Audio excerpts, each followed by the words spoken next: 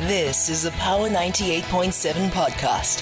Now we're talking. Subscribe to Power 98.7 podcasts in iTunes or wherever you get your podcasts. There's more on power987.co.za.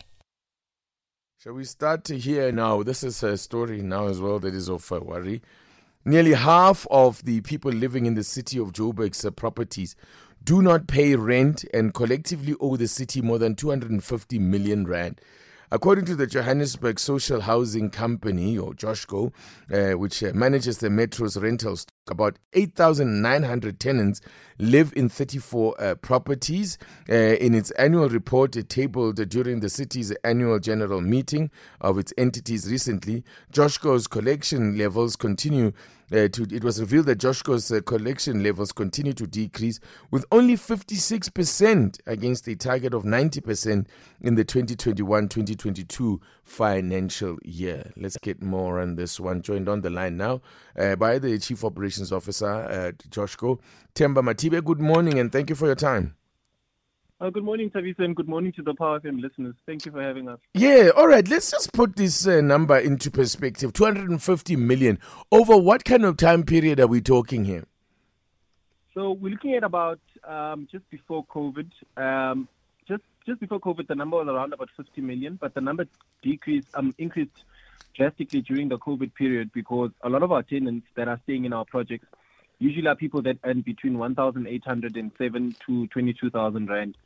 And they were drastically affected by COVID, and many of our tenants got, during the lockdown, we just saw a decline in the rental payments, and majority of our tenants are receiving salary reductions. Some were laid off, and some were self-employed, and their businesses closed down during the COVID period. So that's where we saw a huge decline in our rental collection. What are what kind of property sizes you're talking of? You've spoken about the kind of ranges of the people who normally rent from you, their income bracket in which they fall. What kind of rental are we talking about? The amounts in rental that we are talking about here?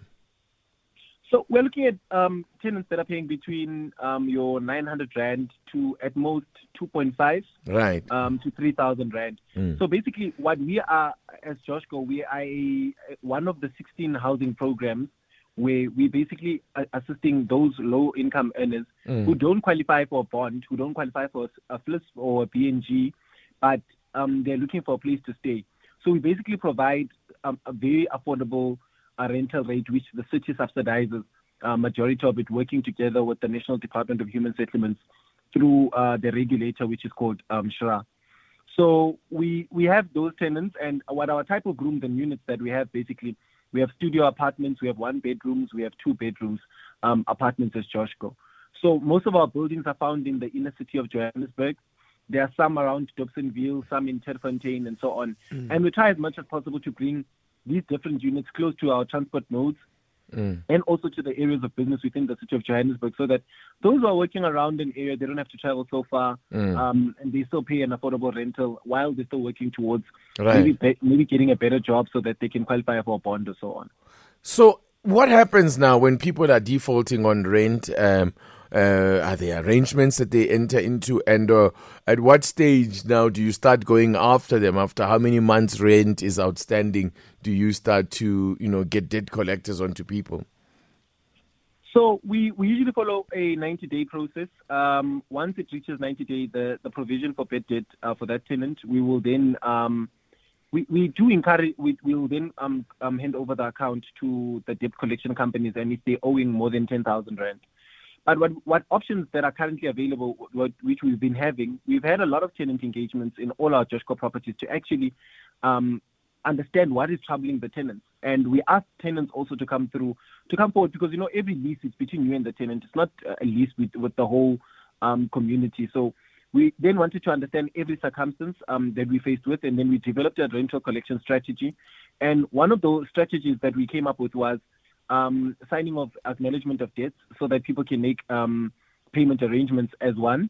The second one, we started having promotions such as reversing and freezing of interest to help in paying off the debts. If someone enters into a payment arrangement with us, it makes no sense for us to continue charging them interest on their debt. But also what we've also developed is what is called vouchers for settlement discounts between 5 and 50%, where someone would come in and say, I'll settle this amount. Maybe if I'm owing a debt of 10,000 rand, and they settle. They say they're willing to settle the debt immediately. The amount they'll pay maybe 6,000 rand, and then we'll write off the like 500 rand or so on in that amount and so on. Now, then also, sorry, just finish that thought. Yes. So what we've done, we've also looked at our rates, and we have advised the City Council to look at the rates that our tenants are paying. And we really worked around making sure that we try and revise the rates and make them as affordable as possible. And we didn't even increase most of our rentals in some of our properties because we looked at the circumstances that people are going through, and we tried making them standard and as less than what the market-related rates are as possible. Yeah. So, to what extent then? Let's just. I see that you've now hired debt collectors to try and recover some of this debt, but now you've had to enlist additional debt collection companies to try and recover some of this debt. I mean, what difference is it going to make when you add more debt collecting companies? Because clearly there's a problem in collecting the debt. It doesn't really matter who you have enlisted or contracted to try and collect it. So previously, what we had done, we had not divided our properties into different portfolios. So as the new executive management, because we are still new in the company, what we then discovered that we needed to categorize our properties into different portfolios. So the initial debt collection company was collecting for the entire company, and they were focusing on the debt book for the whole company. So we then said the quickest route of making sure that we deal with this debt and we identify debt that is irrecoverable and debt that's recoverable. What we then did, we divided the debt book into different portfolios. So in that way, in terms of reach and time frame of us reaching the target of clearing out this debt and also encouraging people to increase our rental collection would reach it much more faster. So we then gave one debt collection company a portfolio that they focus on and that they can zoom into so that it can assist us in speeding up the process. And we are seeing slowly the results of that because our rental collection to date to this quarter now has gone up to 60%. And we've seen a number of payment arrangements that have come forward from our tenants.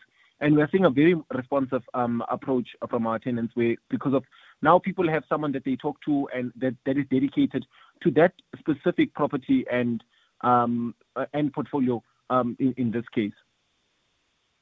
And then these units, are they available for, is it rent to buy options or is just purely rental stock? They can be available for rent to buy, and that's what we've been spreading the message around our tenants about. So our units are strictly rental. We cannot have a rent to buy because we're social housing and we're empowered by the Social Housing Act. It is clearly articulated there that in the event that we want to dispose of a social housing project, we will then have to get permission from the regulator, which is SHRA in this case, as well as the Minister of Human Settlement. Yeah. And in this case, in Section 13 of the Act is clear. For you to be able to dispose, there should be an abundance or an excess of social housing. And in this case, in the City of Johannesburg, we have a housing issue. We have about 4 million people sitting on the wait list for the RDPs. So there's no way the city could dispose of the stock while there's a need for housing. And we have clearly articulated this to many of our tenants, and we know that there are people who are going around misleading our tenants, saying to them they should not pay because of after 5 years they should be getting a title deeds or sectional titles, which is not the case. And that's what we also, if some of our tenants are listening, we are saying to them, please be careful and wary of that because that is not true. Yeah. If you don't pay, we will have to enforce, and once we enforce, we will have to go the route of actually even blacklisting the tenant, and that is not a good thing to be done. Yeah. And how long how long are the contracts signed for the leases? So it's a 2-year lease that is renewable, based on the fact that because we have a SHRA criteria that we need to satisfy. So one, you need to have not benefited from any housing program or in any RDP. You have to be earning between 1,800 to 22,000 rand, and you should. Then there's some documents that we would have to do, like credit profiling and checking and so on, and to see that you indeed qualify for staying in our property. So our leases are 2 years and they are renewable. provided that you still meet the requirements of SHRA, because we get a lot of the subsidy from SHRA, and that is quite important that we comply with those requirements from National. And just a quick one here: is eviction ever a possibility here when somebody is not settling their debt? Eviction is a possibility, and it is one point that, as Joshko, we're getting to a point where that we have applied for some eviction orders for the properties, because we gave ourselves as a new management an opportunity to say, let's engage the tenants, because it makes no sense for us to engage to say people are not paying, but we're new management and we're not engaged with the tenants. So we've engaged with the tenants on all properties. We've given them an opportunity to say, please come forward to come and make payment arrangements. If you want to downgrade from one unit to another, maybe you want to move from a 2-bedroom because it's expensive, you can afford a 1-bedroom now. We gave them those options. So in this case, we are doing everything in terms of the Rental Housing Act. And in the event that people don't come forward, we will be left with no choice but to evict. And the issue is that in court, it's going to be easy for Joshko to prove that it has satisfied all the conditions. We had meaningful engagement sessions where the ward councillor was involved. We've given people ample time and opportunity to make payment arrangements with the debt collection companies. Okay. We've sent letters of demand, but they didn't comply. All right, thank you very much for that. Themba Matibe is the Chief Operations Officer of the City of Johannesburg property, the Joshko. He's with Joshko. Thank you very much for coming on. Thank you so much for having me. Yeah, that's the Johannesburg Social Housing Company.